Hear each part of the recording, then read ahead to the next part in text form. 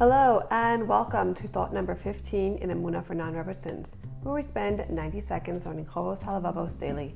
I'm Esther Kurtz, your resident non-Rebbetzin. Let's continue. So yesterday we gave the first reason why a person with bitachon is better off than an alchemist.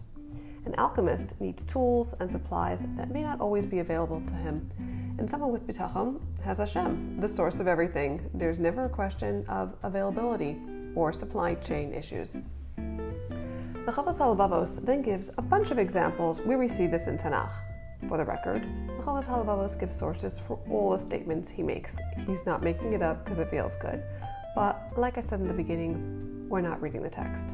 So, the examples he gives here to support this concept is Bnei Yisrael with the man, Eliyahu Navi with the ravens and the widow, Avadia and hiding the Nevi'im from Achav.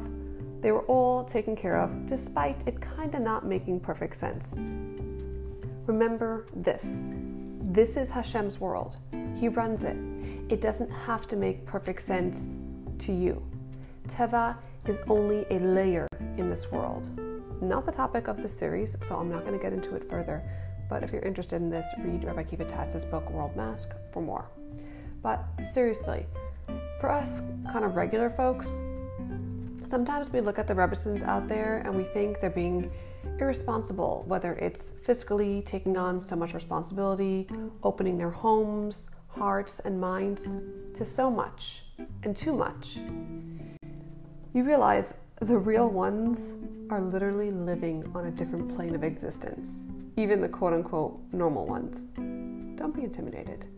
I'm just telling you that with the right intentions, if it's all about the avoda, Hashem will make the impossible possible. And when you look at people who seem, quote, irresponsible, it's possible that they are. It's also possible that they actually believe and they're living the effects of that belief.